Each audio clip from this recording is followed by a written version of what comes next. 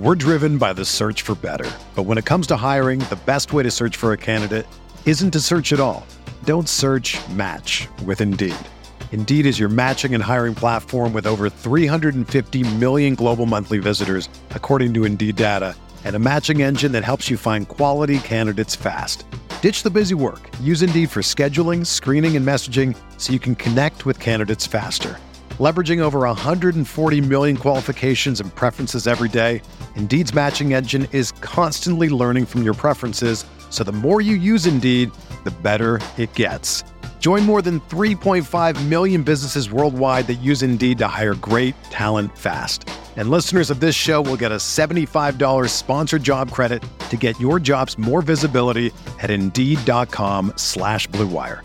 Just go to Indeed.com/Blue Wire right now and support our show by saying that you heard about Indeed on this podcast. That's Indeed.com/Blue Wire. Terms and conditions apply. Need to hire? You need Indeed. Hey, what's up, everybody? So, at the time of the podcast recording, which was about 7:30 Eastern to about 8:30 Eastern, the league had not given out any suspension or fines for the incident that happened last night against the Denver Nuggets and the Miami Heat. So we were just kind of operating under no really assumption. We didn't really touch on the topic because we didn't know. So, this is just a little bonus of just me kind of talking about it. So Denver Nuggets star Nikola Jokic has been suspended 1 game for shoving Markieff Morris from behind on Monday night, tweets out Shams Charania. Jimmy Butler gets a $30,000 fine for attempting to escalate the altercation and failing to comply with the NBA security interview, leak says. So Jimmy's just straight up to talk to the cops. Shout out to Jimmy.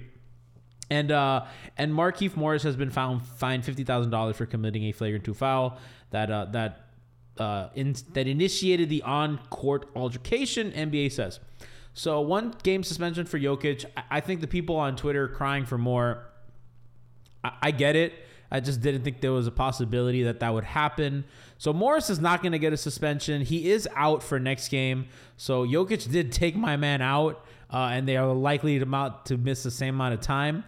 Doesn't seem fair. I feel like a multiple game suspension is probably fair, but I mean, I'm not here to tattle on the teacher and hope something happens. I mean, obviously, I think that the league kind of messed that up a little bit.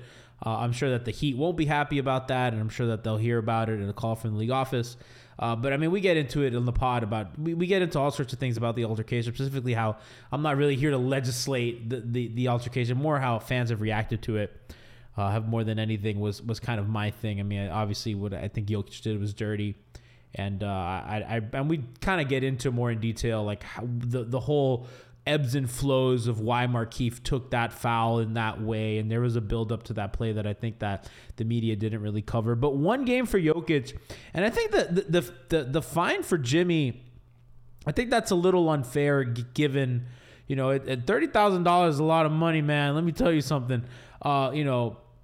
For attempting to escalate the altercation, giving him $30,000 when the Nuggets players on the bench were dapping Jokic up for what he did, and I don't really know.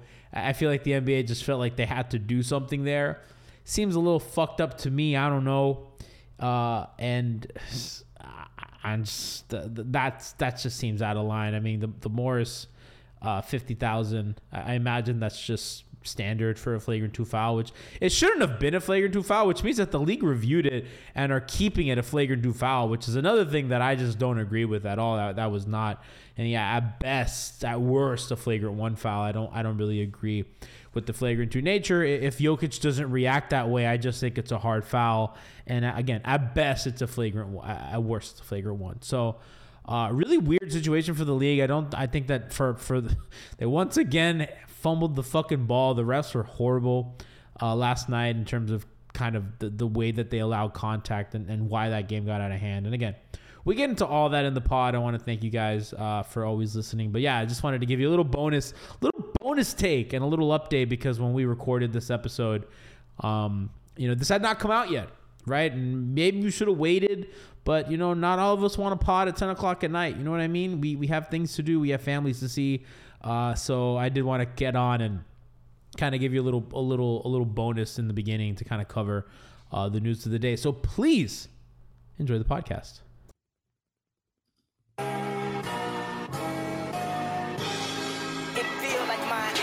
Miami, Miami, Miami, Miami, Miami, Miami, Miami, Miami, Miami, Miami, Miami, Miami, Miami. It feels like Miami. Welcome to the Heat Beat Podcast. I'm your host, Carlo Navas, and with me today, producer and co-founder Brian Goins. What's up, Brian? What's up, guys? How's it going? You went in on the Heat Beat account yesterday. People thought that was me. What do you mean? That was you. What are you talking about? It really wasn't. I was feeling really not good yesterday. You really held it down for the culture. I don't know what you're talking about. Chat loves you. Chat was angry. Chat's angry. Everybody's angry. On the bottom, it's Kenny Spence. What's up, Kenny? What's going on, man? It's good to hear my name after the actual interest music. I've been listening for so many years. Glad to be here. That's what's up. And yeah, because this is your first MHB pod. Yeah, and I didn't realize it. My first time on the main show. Yeah. We've done Hots with Kenny, we've done Waps with Kenny, and this is Kenny's first MHB. So welcome. You picked a good day because we're gonna slander the fuck out of some Jokic brothers. Perfect day. Just read your Twitter timeline from today. You'll be fine. I don't even know. I got to expound on some of that stuff because a lot of people just can't read. Apparently, no. So they can't. Twitter's horrible. Kenny. So my big thing from yesterday is, Jokic and Morris are grown fucking men, right? So whatever they do to each other on the court, that's between them and that's between the players, right? That's for them. I'm not out here to legislate, whether Morris's cheap shot nobody fucking deserves to get hit in the spine and the back. That's one thing. And whether you believe the severity of the Morris foul or I don't give a fuck about that, right? For me, Kenny, it's the weirdos on fucking Twitter that are calling Jimmy Butler, of all people, a fake tough guy. You know what I mean? Calling UD a fake tough guy. Right? It's these people with dog avies, with Homer Simpson avies, with fuck like these weird camera angles where you can't even see their face. It's all these. It's all and Wait, hold on. If we're gonna make fun of people with camera angles, we can't. Me? Come on. Good. I like my picture. I meant you. I meant currently you right now. Your camera angle's still terrible. My camera angle's good on stream, but regardless, Kenny, it's a lot of people legislating Jimmy Butler's toughness, and I'm like, what the fuck are you doing? So the thing that was interesting to me, because I saw that at first, and I was like, okay, people may not know what they're talking about. Then I saw people saying UD's fake tough and all this stuff, and so I'll give some perspective on that. I'm from the same neighborhood as Udonis Haslem. Different eras, obviously, but to kind of really put it into perspective, UD grew up playing at Charles Hadley Park. That's on 50th Street and 13th Ave. I'm from 56th Street and 7th Ave. And so I have these people from Philadelphia and Canada and all these people saying, nah, UD's fake tough, whatever. But the thing you got to understand about that neighborhood specifically and other inner city Miami neighborhoods, there's no room to be a fake tough guy because somebody's going to test you on it. And if you fail that test, you're just not going to try it again. And so for UD to be 40 years old and not only still be outwardly aggressive towards people, but to still also, you have these stories floating around about Udonis Haslem getting guys out of jams and getting guys out of whatever the case may be. You can't buy your way into that here because everybody here went to high school with NFL player. Nobody cares about the money. Nobody cares about the fame. If you have that kind of respect, you earned it. And so at a certain point, I'm seeing these people from these weird places saying UD's a fake tough guy, whatever the case is. And I just had to ask, where are y'all really from? Where are you from? It's dudes, Kenny, like saying the Serbian hoods are different than like American and Miami. And I'm like, you been to Serbia? Dog, you doing missions in Serbia? No, none of us knows anything about Serbia. So especially not these white dudes from Denver. The fuck you know? The Rhino is the most urban shit you know. I've been to Denver. Like I know your little gentrified downtown Denver, your little Rhino area. I've been. And that's Shout out to Hop Alley. That's a good restaurant. But yeah, like just people just have a real passion for speaking on things they don't know about. I think that's what it comes down to, because also like with me being from the place I'm from and these unwritten rules that exist in these places, just the idea of outwardly being scared of a guy's brothers, just out in public proudly and then trying to convince other people to be scared, that's such a foreign concept to me. I just can't even, like, even if you are scared for whatever reason, they haven't proven anything, you don't just run around telling people you're scared of people. And so I've been lost all day. You can't do that and then start saying what a fake tough guy Jimmy Butler and Udonis Haslem are. Yeah, like if we've seen Jimmy Butler do anything in his career, it's try to fight. Since like literally somebody had a compilation. Right. Like and bigger dudes, right? It's like Nene, it's like bigger dudes than him. And so it's him, it's UD especially, like I said, like you don't even have to know any real stories or details. You just know like him being from where he's from and having that respect earned. It's earned. We don't have to get into why. We don't have to get into how. Just understand it happens. Him being able to stop things from happening. Dolphins get robbed all the time. I'm glad you're bringing this up. And so, like, UD and Jimmy Butler being fake tough out of all people in the NBA, come on. There's no room for that. So what Kenny's alluding to there is a while ago during the big 3 years, someone went to rob a house, right? And UD obviously lives in a nice house. Someone was doing a break-in, and when they realized it was UD's house, because they saw the pictures and shit in the house, they left. They don't want to fuck with that. You know what I mean? Like these armed people robbing this house are like, nope, never mind. Yep. There was a story that UD shared on a podcast a few years ago where he talked about a story how Dwayne Wade, maybe during his like first 2 or 3 years in the league, he had a car jacked, and apparently in his car he had like a special like chain that he had. It was like super expensive, so he wanted that jewelry back. And apparently they were able to track the car, and apparently they were able to fact probably the jewelry from whatever pawn shop that ended up being sold to. And because of that, UD went up to D Wade and was like, listen, I found your chain. Do you want me to go get it for you? And D Wade's like, yeah. I want to go get it. And then UD responds, but you do realize that if I go get this chain, however I get it is how I'm going to get it. And then D was like, no, I don't want that chain that bad anymore. And Dwayne, by the way, Kenny, like, Dwayne's talked about the life where Dwayne grew up, right? Like Dwayne has mentioned, I would walk by dead bodies on the way to school. Like this is, like I said, people want to talk about, and again, like we're not out here to legislate, who has the worst ghettos, right? Or these, areas that are hit really hard. It's just like, it's just ridiculous to call these people not tough, or like, oh, well, they didn't grow up in war-torn, you know what I mean? Like, and they did. I know for sure. It's like UD being from Liberty City in the 90s. I grew up in the 2000s. That's a war-torn ass place.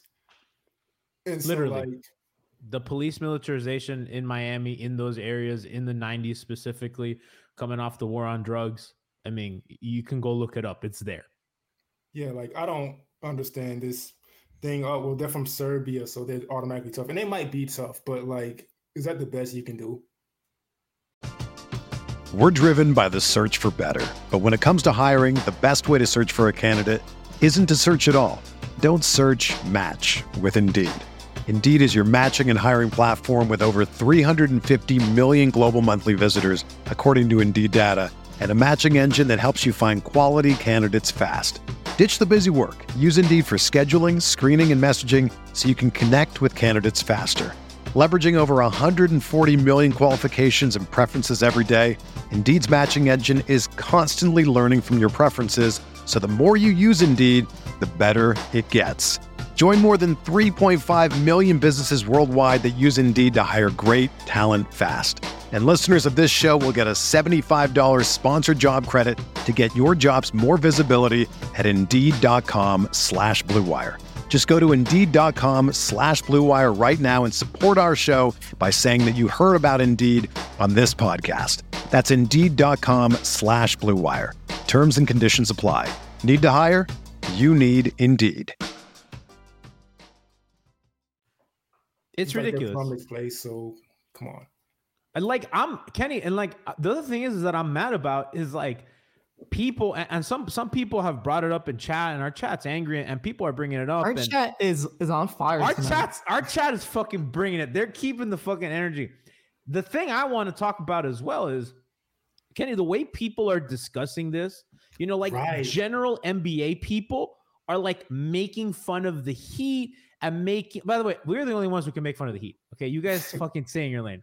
We're going to make fun of them later because that picture of Andy Ellisberg is funny. We'll talk about that in a second.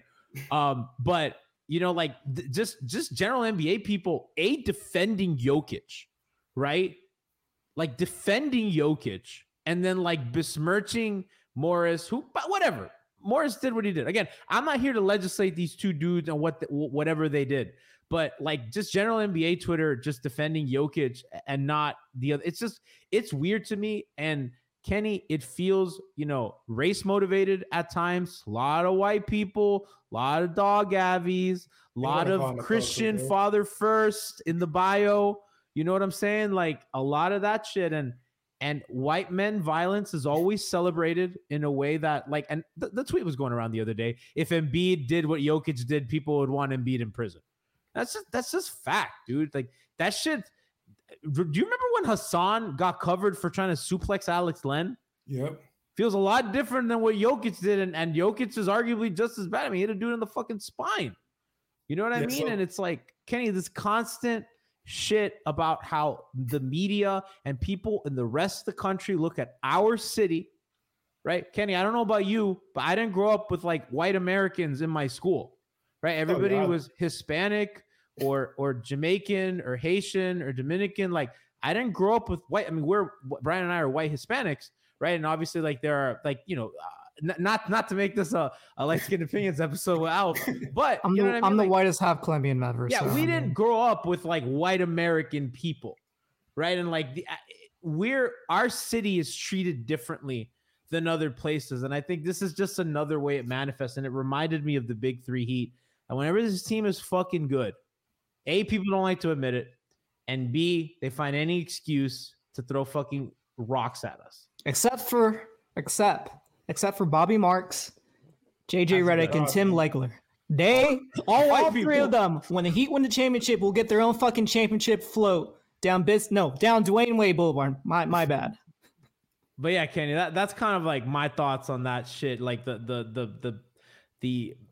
The glorification of these white men and their violence and how that's just framed against the Morris brothers and shit. I want to talk about that too. Because what happens this next game in 3 weeks? Hold on, I want to hear what Kenny says. Don't interrupt Kenny. You're canceled.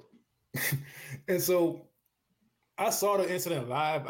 It took me a few hours to watch the replay again on video. And so I was wondering why that perspective was so skewed. And then I actually watched the clip. And so what happened is we saw it because we watched the game. Bam was in the post against Jokic. He gave him a shoulder, which is a normal post move. Jokic didn't like it. He swiped down on Bam's face. Bam is on the ground. That's when Markieff comes over and bumps Jokic. What happened is these NBA media people, they edited the first part out. And so it looks like Markieff Morris is just being crazy and Jokic is defending himself. That's a great point. I didn't like that part of it. And then I started to think of the reason for that. And so at first I thought, well, okay, Jokic, he's a star player. He's the best center in the NBA. They want to protect him for that reason. But then I thought about a few years ago, who was the best center in the NBA? 2015-16. Dwight? DeMarcus Cousins. Yeah. And so if DeMarcus Cousins threw his shoulder into somebody's back when they weren't looking, what would the coverage be like? Because if he pumped his fist too hard after a dunk, it was he needs to watch his temper. There's no place for that. He's a thug, quote unquote, this and that, whatever. Yeah, he's a cancer in the locker room is what his rep was pretty much the entire time in Sacramento. Exactly. And so that's what made me realize exactly what this was about. Because if it was him in 2015 or it was Ron Artest in 2003, we just saw the Madison the Palace documentary about how that was covered and how it was racially motivated and all that stuff. And then like a month later, you have people cropping out what Jokic was guilty of to make it seem like this white guy was defending himself and he's just this cuddly guy. Watch Markieff Morris doing this to him. And it's like, okay, like it's flagrant at this point. It's flagrant. And I'm not even like the conspiracy theory guy, but it's just so obvious you can't ignore it. You know, if I would have applied myself, I could have gone to the NBA. You think so? Yeah, I think so. But it's just like, it's been done. You know, I didn't want to, I was like, I don't want to be a follower. Hi, I'm Jason Concepcion. And I'm Shea Serrano. And we are back. We have a new podcast from Wondery. It's called Six Trophies. Woo! And it's the best. Each week, Shea Serrano and I are combing through all the NBA storylines, finding the best, most interesting, most compelling stories, and then handing out 6 pop culture themed trophies for 6 basketball-related activities. Trophies like the Dominic Toretto I Live My Life a Quarter Mile at a Time trophy, which is given to someone who made a short-term decision with no regard for future consequence. Or the Christopher Nolan Tenet trophy, which is given to someone who did something that we didn't understand. Catalina Wine Mixer trophy. Ooh, the Lauryn Hill You Might Win Some, But You Just Lost One trophy. And what's more, the NBA playoffs are here, so you want to make Six Trophies your go-to companion podcast through all the craziness. Follow Six Trophies on the Wondery app or wherever you get your podcasts. Listen ad-free right now by joining Wondery Plus. The way, and like, you know, we get accused at Heat Beat a lot of times of making things about race, right? Whether it be Alf or me or whatever. And, you know, like, I would tell the people saying that, why don't you listen to the people saying it, specifically the black men and women who do work with us, right? When they're saying it, you know, maybe if you're white, maybe you should shut the fuck up and listen, right? It's not all about y'all, you know what I mean? So, and it jumps out, and it's just the way that white players are covered and all that. And we don't have to overly get into that. I think we've said kind of enough, and I've certainly said my piece on Twitter. I know Kenny have as well, but it's just frustrating because it just repeatedly happens. And, you know, again, Miami was down a lot, so it looks bad. But Kenny brought up the great point of, you know, people said that the Markieff thing wasn't a basketball play. I mean, it kind of was a basketball play. The take foul in that situation with your center under the basket, you know, after he got hit in the face by Jokic, which it's Morris, A, protecting his guy, and B, taking a hard take foul and because you don't even that hard. And yeah, I mean, whatever. And the game was over, so you could say there was no reason for you to do that, right? And I'm not out here defending Markieff Morris. Everybody knows I don't really like Markieff Morris that much. Like, this is not about that. It's just the escalation, the ridiculousness of all this, the way that it was covered, and just all of it. It's just all ridiculous. This brings me to maybe my favorite part of the night, which is this picture of Andy Ellisberg. I don't even know what my favorite part. Jimmy looks like he wants to kill someone. I feel like they just made Kyle come. Like, Kyle had to come out of like an obligation.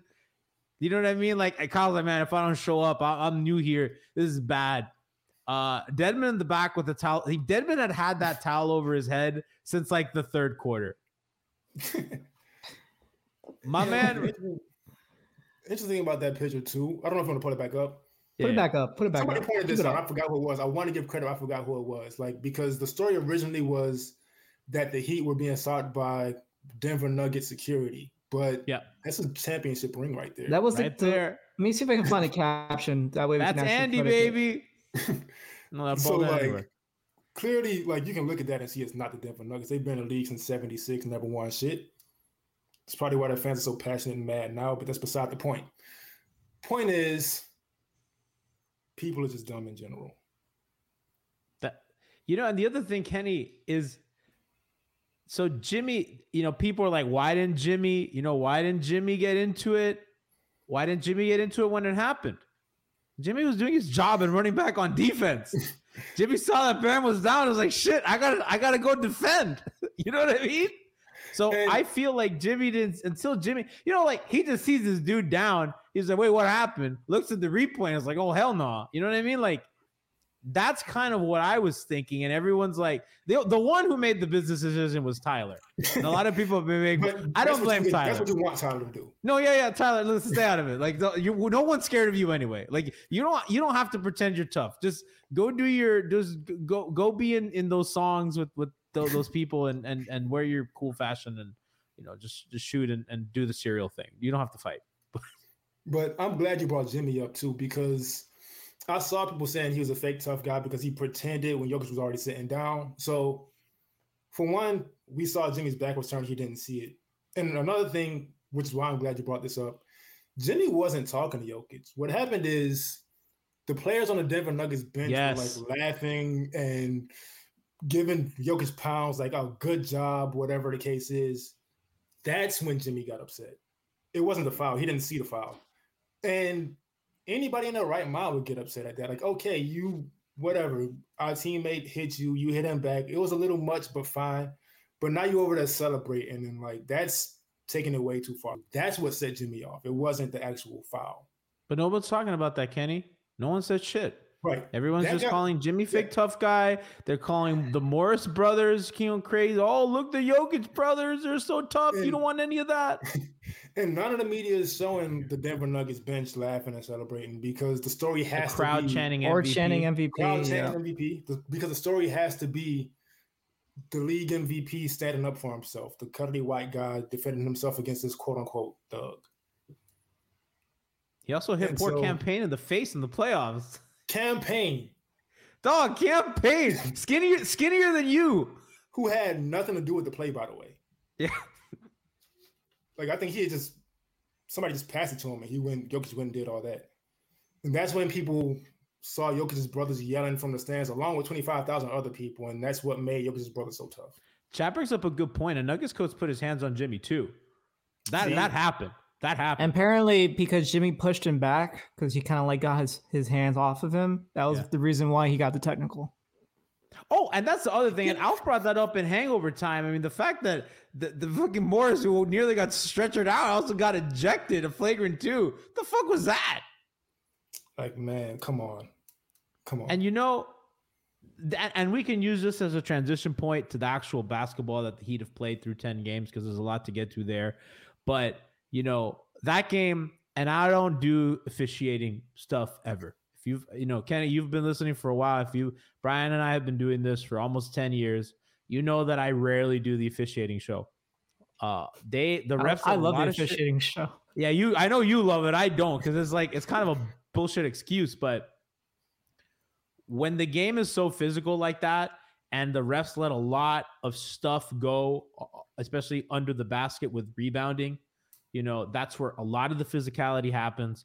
And part of the reason why that he got crushed on the boards, was that a lot of, I think, a lot of whistle swallowing, right? And that's kind of how the game gets out of hand and you get to that point. And then the Heat were kind of crushed. I mean, they didn't play well either. I'm not saying that that's why they lost. It was just one of the reasons and all that. So hope Keefe is feeling better. Hope he can play. I mean, he's obviously been a bigger part of the rotation than I think any of us imagined, especially going into preseason. So shout out. It sounds like he's fine, but they're still doing tests. But last word that we found out was from Coach Spo after the postgame during the postgame presser. He basically said that he was moving fine in the locker room. So that's good. In terms of him, like with his back injury, I don't think is anything severe to the point where he's going to be missing the rest of the season. I think he might miss a couple games. It'd probably be smart to sit him out these next 2 games, this back-to-back stretch against the LA teams. But Tiana says he's out. I don't think that's been confirmed unless I can look it up. Chad saying Morris is out for tomorrow. But before we move on, we have to do what naturally we have to do to confirm news. Okay, Go to Ira. Apparently he is out for tomorrow. I'm looking at a Barry Jackson article he just posted. So yes, he is out tomorrow because of whiplash. Apparently. It could have been a lot worse. I'll show you whiplash. This transition. We're gonna get into the Heat's offense now, from race to offense. I don't know. So Kenny, Brian, the Heat have been kind of weird on offense this season. They're not shooting the ball really well. Duncan's obviously struggling. Their half-court offense was really good 5 games in. We're down to like 17th in half-court offense, right? Which is going to be, I think, to me, one of the biggest indicators on how this team's going to look. He Lifer says, "Ayo, Whiplash fucks you up." I'm sorry, that was funny. There were so many funny comments while we were having serious conversations. Schmied and Smolnik said something about the V in my shirt about to pop out. It was. I had to like not laugh because I was dying. Y'all heard something else. Speaking of fighting, that collar on G's shirt is fighting for his life right now. Bro, can someone give Brian a picture frame or something as a decor of an abandoned building? Yeah, we got to give Brian some stuff. Wait, I got a lot of stuff to hang, but Brian I'm a little too scared to put any nails in my wall right now until I actually like plan out what I want to put up. Leave Brian alone. Brian just moved into the new house. I need to invest in some command hooks is what I need to do. So Heat are 17th in half-court offense. I think that's about what I think any of us could expect, especially if their shooting is not going to be good. 6th in transition offense. So that's obviously really good. And the Heat are just 3rd in offensive rating in general. Yeehaw, good for them, right? So they've somehow managed to have a good offense. Their offense is actually better than their defense. Their defense is 6th now. Their offense is 3rd. So they're doing a really good job on that end. Kenny, that's been kind of the weird thing. And I guess we can start branching out to other things first, but like the fact that the half court, that their transition offense has been so good and has I guess it's not a surprise considering what we've seen, but do you think that's sustainable for them? Like what do we have here? It's going to have to be. And I think it is because their defense is so like incredible on most nights. Obviously last night, I don't know what happened, but they're going to have to score off of defensive plays. They're going to have to get deflections. They're going to have to get these things. And it's great to see that because last year they had nobody who can push on a fast break. Yeah. And so they're going to have to continue with that at least until Duncan gets his shot back, at least until PJ's been fine. I haven't looked at the numbers. I don't know if he has been, but he seems like he's been fine. Yeah. But so once Duncan's able to shoot, they can kind of figure out the half-court offense because he's such a big part of it. But for now, they should probably just continue to pick up the pace. And it's been working out. Obviously, you have Jimmy Butler able to play free safety like he's the best in the league at doing. So they're going to get the deflections, going to get the steals. Just take advantage of it. So for me, Brian, and Siobhan and I got into it on the timeline as we do often. Sometimes in private, sometimes on the time. Siobhan and I think of the game really differently, which makes it fun. But, her and I were kind of talking about like just our concerns with the Heat. And for me, it's always been like, okay, I'm confident that they're going to have a top 4 defense. Like I feel pretty good about that. And I feel even better about that. Absolutely. Really when healthy, absolutely. Yeah. And when Depot comes back, I mean, they're just going to have even better. But their offense was going to be like, I'm concerned about their offense going into the season. My thing was, and I'm not, by the way, chat, I'm not concerned about their offense. Like I'm just looking ahead. You know what I mean? Because again, like I said, they're 3rd in offense. You know what I mean? They're playing good, right? Their defense is obviously incredible. They're playing good. They've had a really rough schedule, right? They've played a lot of the best teams in the league. And right now they're going on a really rough road trip and it's like 5 games in 8 nights. So it's going to be tough. And that Lakers Clippers back-to-back is brutal. Clippers have been playing a lot better. Their defense is incredible. They switch a ton, which is going to be kind of tough for Miami. So, all that being said, they're playing really great.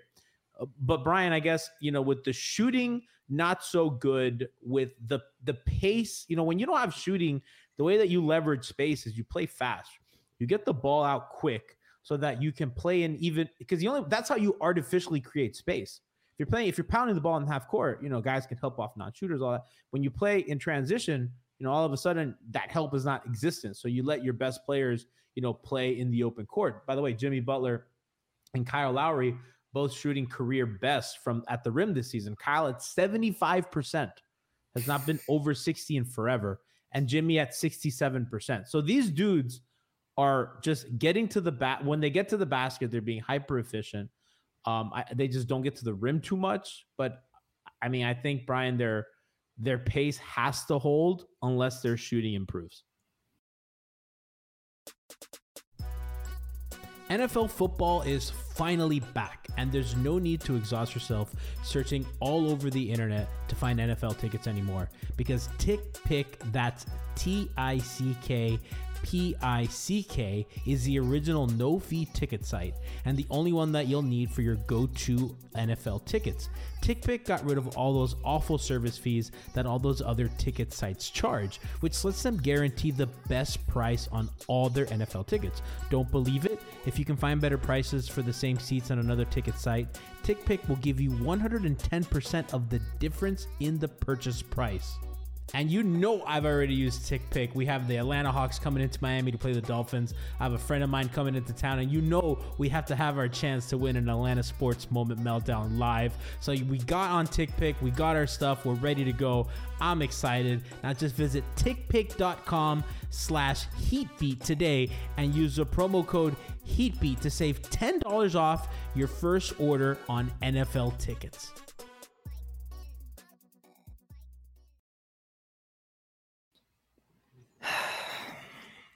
So I guess are you more concerned about the 3-point shooting in general, or are you just talking more about like outside the paint area? Because I feel like Bam has tried to take more mid-range jumpers lately.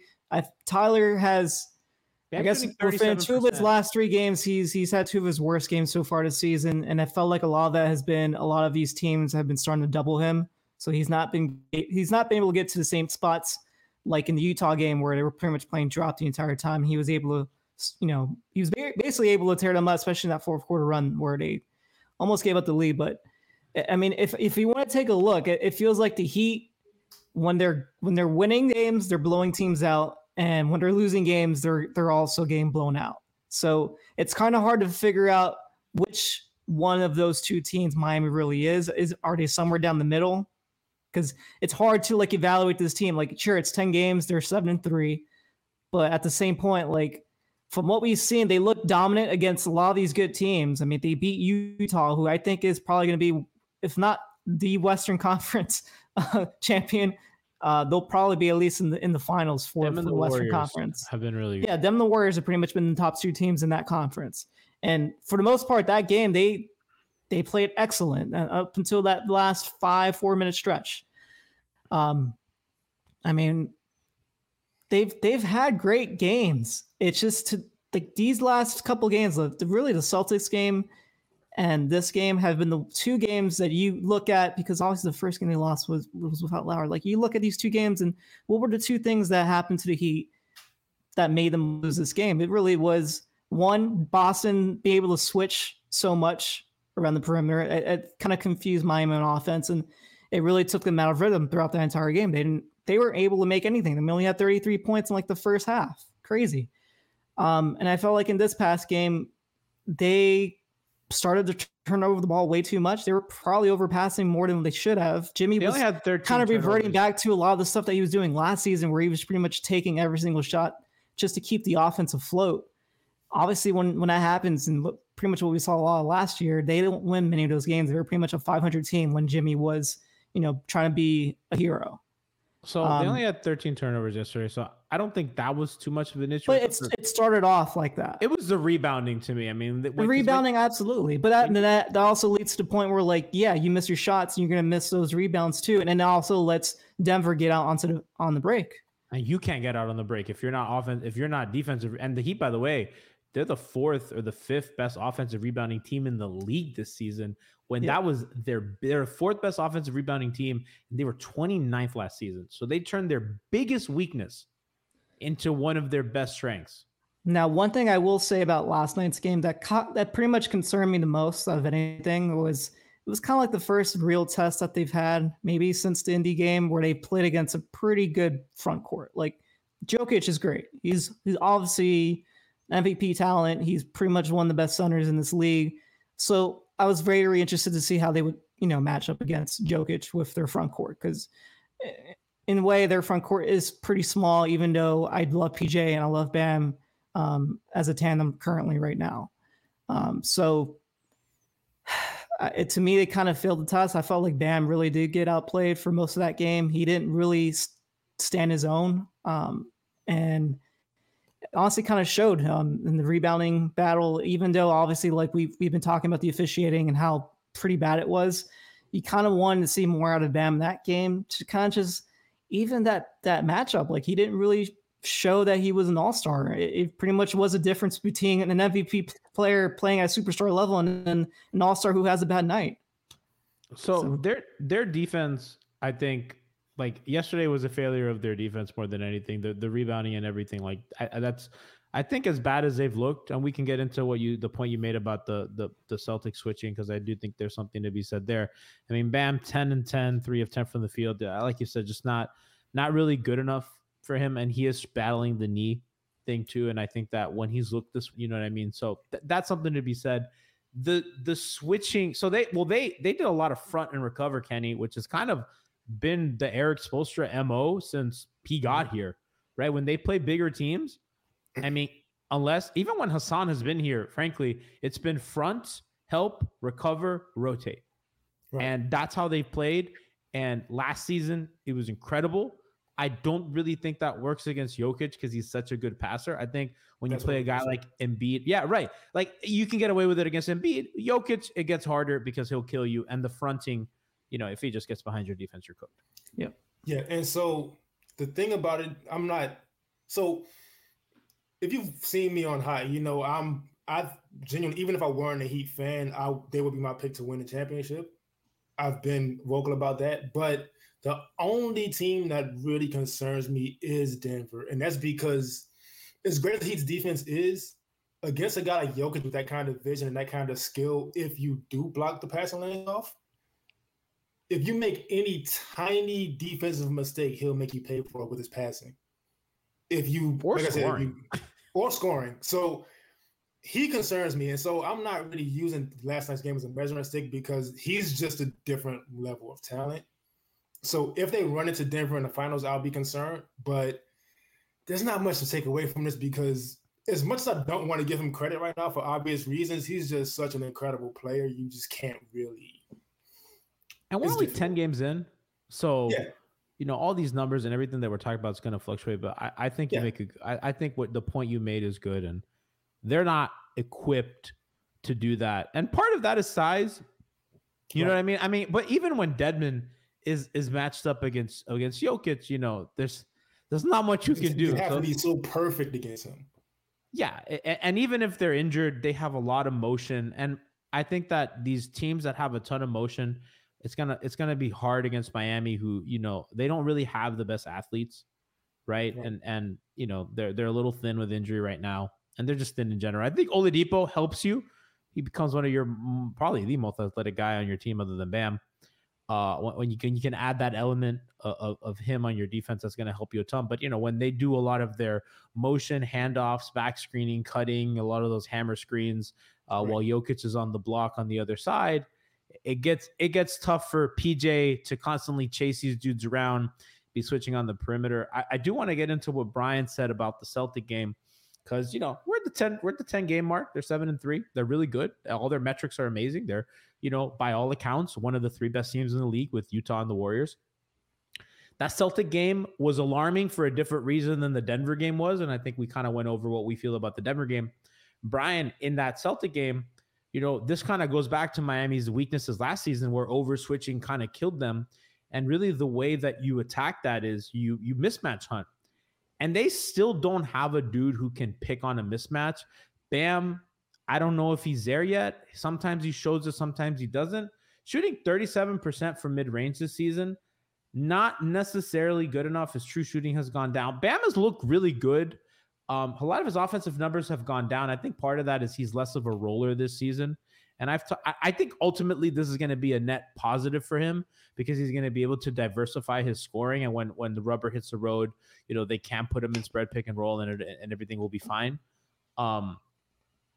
But when teams switch your actions, and you can't create space, and you're not getting guys in a drop or whatever, now you're really depending on Tyler, who can't create separation against a lot of people as good as he's played. You know, a guy like Jimmy, who I think Jimmy's mismatch hunting since the bubble has really disappeared.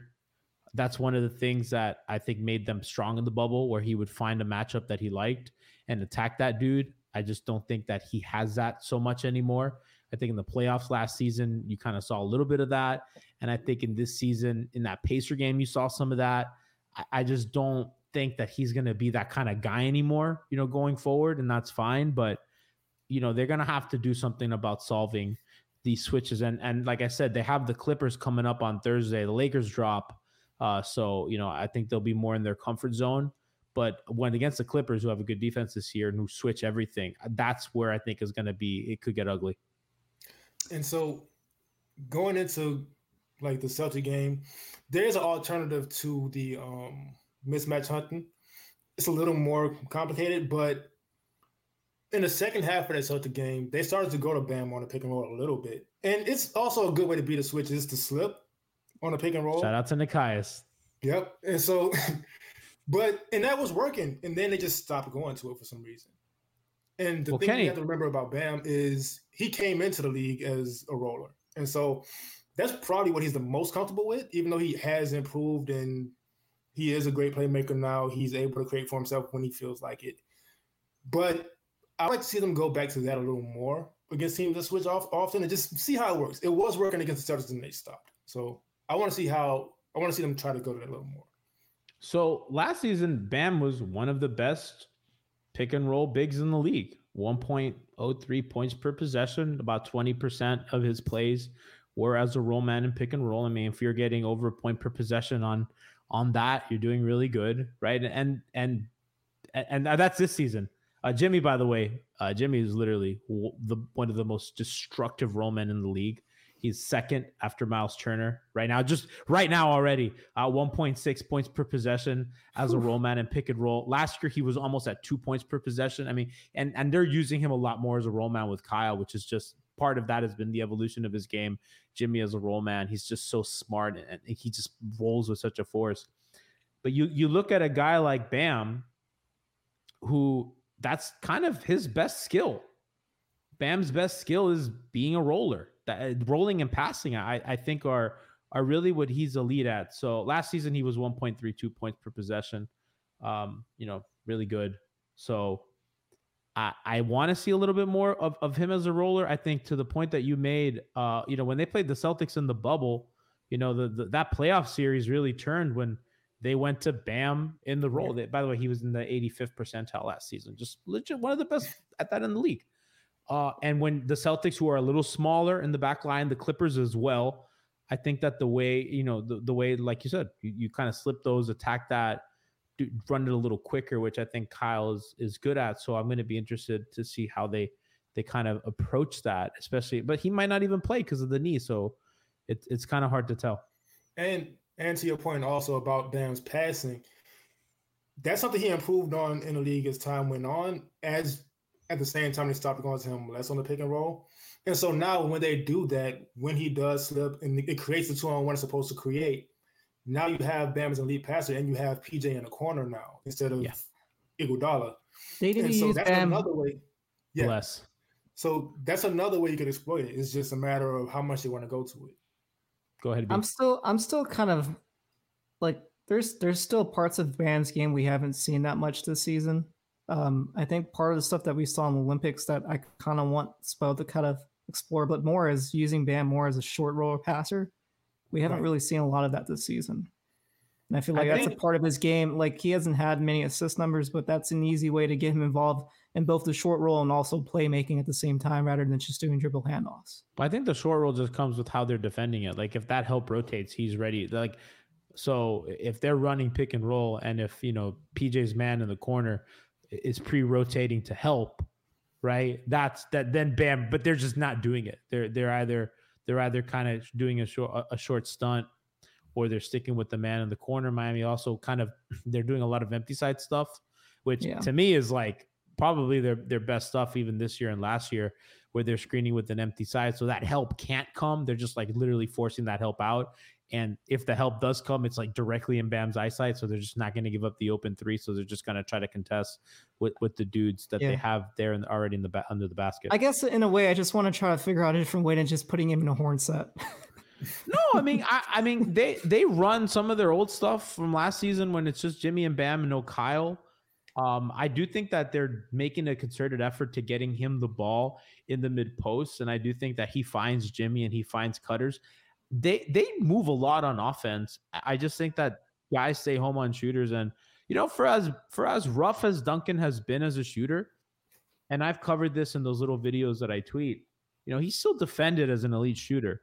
So, when he cuts, that man doesn't help off of him, right? They stay with him. So Duncan is kind of, like how a quarterback is motioning the receivers and they're like kind of shifting.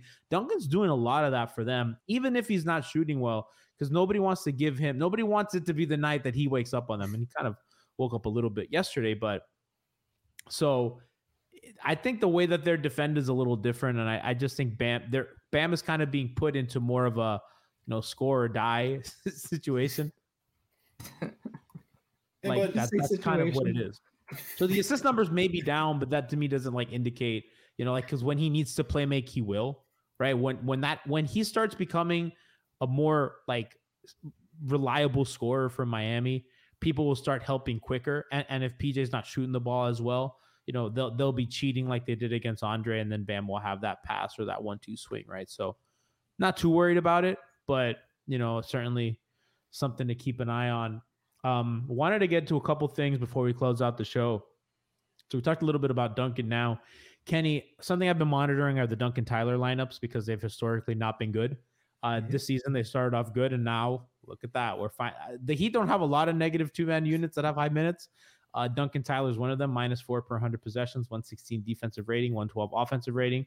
Just really not good on either end. That they play a lot. They're at 127 minutes together. That's almost as many minutes as Duncan has played without Tyler. That doesn't seem to work. And I know that they've tried it with different things, whether it's with Jimmy, whether it's with Markieff and Dedmon, whether it's with Bam and Kyle. I just really think that they either have to figure that out or they just can't go to that anymore, unless Duncan's going to remember how to shoot at an elite level. Just looking at Duncan's number the last 4 games, by the way, he's shooting 8 attempts a game. He's shooting 38% pretty much. Yeah, so he's climbing back up to who he is. So he'll eventually get there. I'm not worried about him. Good shooters are made. Good shooters will figure it out.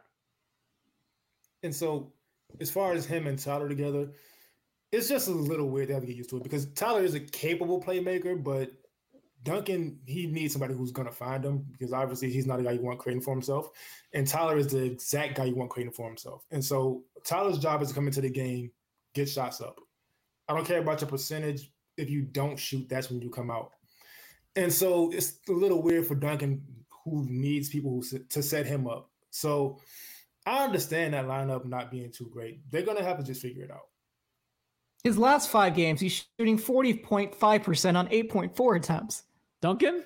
Yes. He's shooting 34 on the season. And he'll be back. I'm not worried about it. By the way, speaking of your Tyler point, Tyler shooting. I'm more concerned about Kyle Lowry, man. What was that last game? We haven't even talked about how bad that was. Why are we gotta talk about Kyle? We're talking about other people now. So, if we look at Tyler, he's only shooting 48% at the rim, which has kind of been he shot 62% last year, which is really, really good. That might be a career high for him. I don't know if he'll ever get to that. He's just not big enough, doesn't have the length, doesn't create separation. That's why he doesn't get to the free throw line, where he makes his damage, obviously, from 3 and the mid-range, shooting 40% from 3, 51% from mid-range.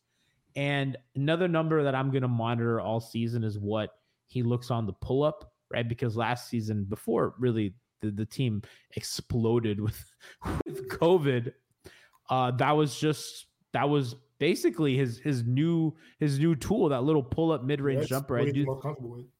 Yeah. Yeah, people want me to talk about Kyle. We're not going to do that. So can we talk about, is there a way for you to look up, because I'm really curious because we have barely seen it a lot this season, even though the last 2 seasons, the Heat's offense was pretty much dribble handoff.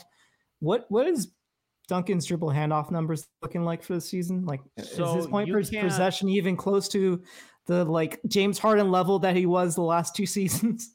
That was a synergy number that we can't pull up individual players on DHOs. Well, maybe we can. Let me see. Well, I think we can. In the meantime, Kenny, let's talk about how bad. Kenny, talk about how bad Lowry is. So Tyler, by the way, is at 1.2 points per possession on the handoff. So if we want Tyler, yeah, these are provided by Synergy. So if we want the Tyler things, I will say that Miami has taken a lot fewer handoff possessions than last year. which is a result of Kyle and a little bit more steady pick and roll. So Duncan this season is at 1 point per possession. That is the 62nd percentile. Tyler is at the 94th percentile in handoffs. Why can't we have both of them in the 90th percent? Imagine if both of them were like that. Plus, isn't Kyle like one of the best too? We haven't even seen Kyle shoot that many dribble handoffs either. They don't have him, and that last year, by the way, Duncan was 1.37 points per possession, 97th percentile. So Duncan was literally, Duncan was 1.06, 72nd percentile on handoffs last season. But they don't run Kyle off as many handoffs as Toronto did, which has been surprising. And I guess because when they triggered the set, they used Duncan flying off, not Kyle. And they usually have Kyle screen in those sets and then get the ball back. There's another reason why they don't do it as much. It takes fucking forever to get a fucking dribble handoff like set going. Like by the time they get even just one pass through that set, like it's pretty much 10, 15 seconds off the shot clock. So that's part of the reason, like that's why the pace is a little bit faster now, because they're not doing as many. So last season, obviously the Heat were the dribble handoff masters. This season, they're 1, 2, 3, 4, 5, 6, 7, 8, 9, 10, 11, 12. They're 13th in handoff frequency, as opposed to last season where they were first. So, fewer handoffs, more pick and rolls, more isolations, more kind of different things in which the is offense. good. It's good to have a diet in the offense that's like spread out with so many different types of creations that they could go to. But at the same time, that was a really good set that they could go to at least during certain points of the game. I'm not saying they need to run this shit 90% of the time in the game, but maybe run it at like 3 or 4 more times during the course of the game. They have to find a balance, because a big reason for it, why it was so frequent in the past couple of years, because obviously they didn't have anybody who can run a pick and roll really, or dribble for that matter. Kenny, if get into the paint. If Kendrick ran a pick and roll, he was shooting that pull up 100% of the time. And so now you have Kyle, who's obviously better at making decisions. So that dribble handoff number is going to go down. But they, like Brian said, they shouldn't go completely away from it. So they can figure that out. Get Kyle involved in them. He was a really good dribble handoff shooter last season in Toronto. I'm not sure how much he played in Toronto last season, but so they'll figure it out. We also know Spo is a mad scientist, so they're probably drilling that to death in practice and just saving it for a certain team or a certain situation. Yeah, I could see that happening, especially against a switching team like that. That could help against a switching team. Miami still doesn't get to the rim with the frequency that they should, right? And I think Oladipo is going to help them a little bit with that. But, they do run handoffs with Duncan. So in the beginning of the season, they weren't really running any of it. And I don't know if you've noticed, guys, last season and the year before, they'd really opened the game with like a Duncan handoff set. And that really stopped this season. And recently they've been doing it again to get him going. And as Brian said, those numbers would indicate that works. Last 5 games, he's shooting 40.5% on 9 attempts, pretty much. So that's who he is, right? And if you get my guy going early, I think that helps. The other thing with Duncan is, he has to do more of like his relocation to the corner stuff. So yeah, he hasn't done that a lot. They've done a little bit. So what they'll do is, PJ will set a hammer screen for Duncan. If you don't know what a hammer screen is, it's just kind of a screen on the weak side of the ball, where the shooter kind of comes out to sprints to the corner, and then kind of the corner man screens for that shooter. So, kind of the guy goes into space with the screen while the action is happening on the other side of the court. So a lot of times what they'll do is they'll, Kyle and Bam will run a pick and roll, and then they'll set a hammer screen on the other side of the court, kind of get Duncan open. They've done a little bit more of that. So I like that they're kind of incorporating stuff like that. I know Siobhan pointed out the other day that they were running kind of some elevator stuff for Duncan. So it has been something that the coaching staff has gone out of their way to kind of help. But I don't think this team is going to be like a high efficiency. Like they're not going to get to the rim a ton, unless it's off offensive rebounds, right? They're just not going to pound the ball up top and burrow into the rim. They're getting free throws, which is good. I know that their number has dipped a little bit. So like some stuff is trending weird. They're treading water. I really think when we check back in another 10 games, we're going to have a lot more clarity on like what their stuff is. Also, their schedule's been weird, right? They've played a really hard schedule and a lot of different defenses. So that stuff. I mean, if we're looking at the next 10 games, pretty much let's because it does get a lot. It's pretty much easier after this weekend. Pretty much they'll be. Heat are top 10 in free throw attempts, by the way, which is just incredible. Considering it's mostly because of Jimmy. Jimmy's second in the league right now, pretty much. They're third, by the way, in free throw attempts per 100 possessions. So when you adjust for pace, Miami's third behind Houston and Utah. So Miami has really corrected the turnover issue where they're kind of middle in the pack in turnover, and they get to the free throw line a bunch, and they're second in free throw shooting, which is good because last year they also kind of struggled with that a little bit. So they're offensive rebounding like to an elite level. They're getting a lot of free throws, and they're not turning over the ball as much. And part of that is Kyle, and I know that Sean over at 5 Reasons tweeted out that Kyle is like one of, what is he, like 20% turnover or something like that. But that's early in the season because they're not, he's still kind of figuring stuff out with the new team and everything. So it's not totally fair to him. But what were you saying, Brian? I'm just looking ahead to their schedule. So pretty much throughout this entire month, they play obviously the back-to-back tomorrow against the Lakers and against the Clippers. Then they go and play the Jazz away. Next game that they play is on Monday. They start playing the Thunder. That should be an easier game for them to play after this next 3. Can't be the Pelicans, but it could be easy. Yeah, they play the Pelicans right after that. They're pretty much one of the worst teams in the league. Shai's good, man. SGA is good. Yeah, Tyler Bowder.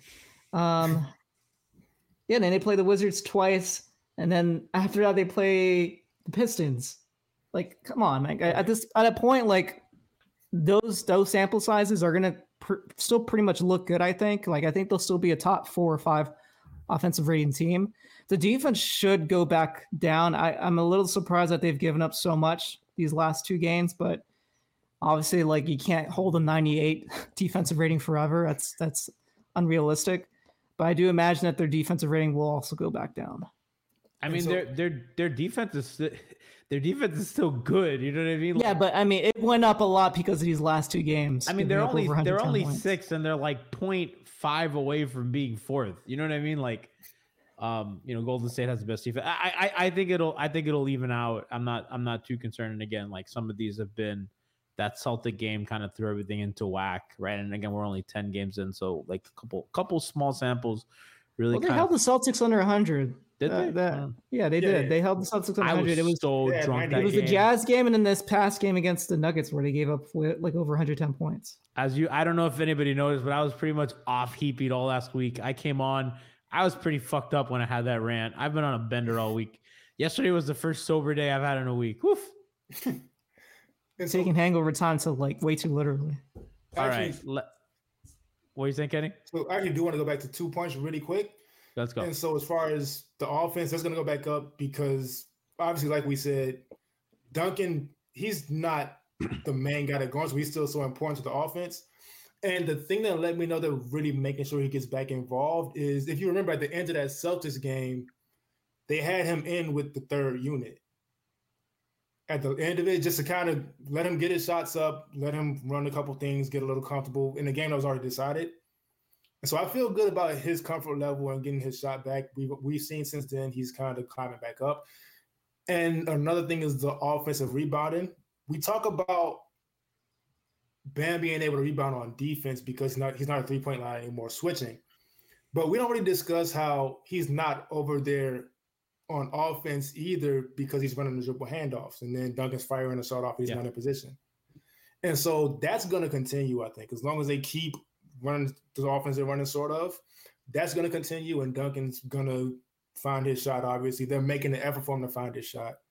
And so these numbers that drop, they're going to go back up. Dedmon is also a huge reason why their offensive rebounding a lot better. And by the way, Dwayne Dedmon still the mechanic, Mr. Dedmon, still net rating king. Plus, we didn't even get to talk about that. Like, I mean, we talked about it a little bit on Hangover Time, but we haven't talked about it as an MHB pod. How cool is that to see Tyler post that on his That was Instagram great. stream? Well, the Twitter account did that. I feel like the broadcast is next. Eric Reed, I know Eric Reed has to be a big fan of this, of course. Eric, you gotta slip in a mechanic in there. Dwayne Dedmon likes it. Tyler's into it. They said Justice better on air, so this is They going to did. catch on at some point. Kenny, do you know how proud we were of that moment? I remember. I've been following the show for a long time. I love you, man. That was good. I love when Heat players get involved with our little stupid bits. Josh was it like Solomon Hill in the anime. That was fucking fun. Justice. Hearing the Justice Better song. Brass played it for Justice in the locker room. Justice would literally laugh at a line and like tap Jay Rich next to him. Was like, "Did you hear that? Did you hear that?" I don't know. The players on this team have always been really fun and great to us, so we love that. I guess we got to talk about. I guess Kyle didn't have the. I'm not even gonna say didn't have the best game, but maybe Kyle didn't meet expectations. Who wants to talk about that? It's not going to happen. Oh, would you look at the time? Show's over. Everyone is talking about magnesium. It's all you hear about. But why? What do we know about magnesium? Well, magnesium is the number one mineral that 75% of Americans are deficient in. If you are a woman over 35, magnesium will help you rediscover balance, energy, and vitality. Magnesium supports more than 300 enzymatic reactions in your body, including those involved in hormonal balance. From functional medicine doctors to mental well-being and female hormone experts, we all know that magnesium is the one mineral to improve all aspects of well-being and health. But which one? Magnesium Breakthrough from Bioptimizers, the trusted choice recommended by leading experts with 7 best-absorbed forms of magnesium to ensure your body receives the support it needs for overall well-being. Go to bioptimizers.com/balance today and use code BALANCE10 for 10% off. Support your journey to wellness at bioptimizers.com/balance. Magnesium Breakthrough from Bioptimizers, your foundation to optimal health and vitality.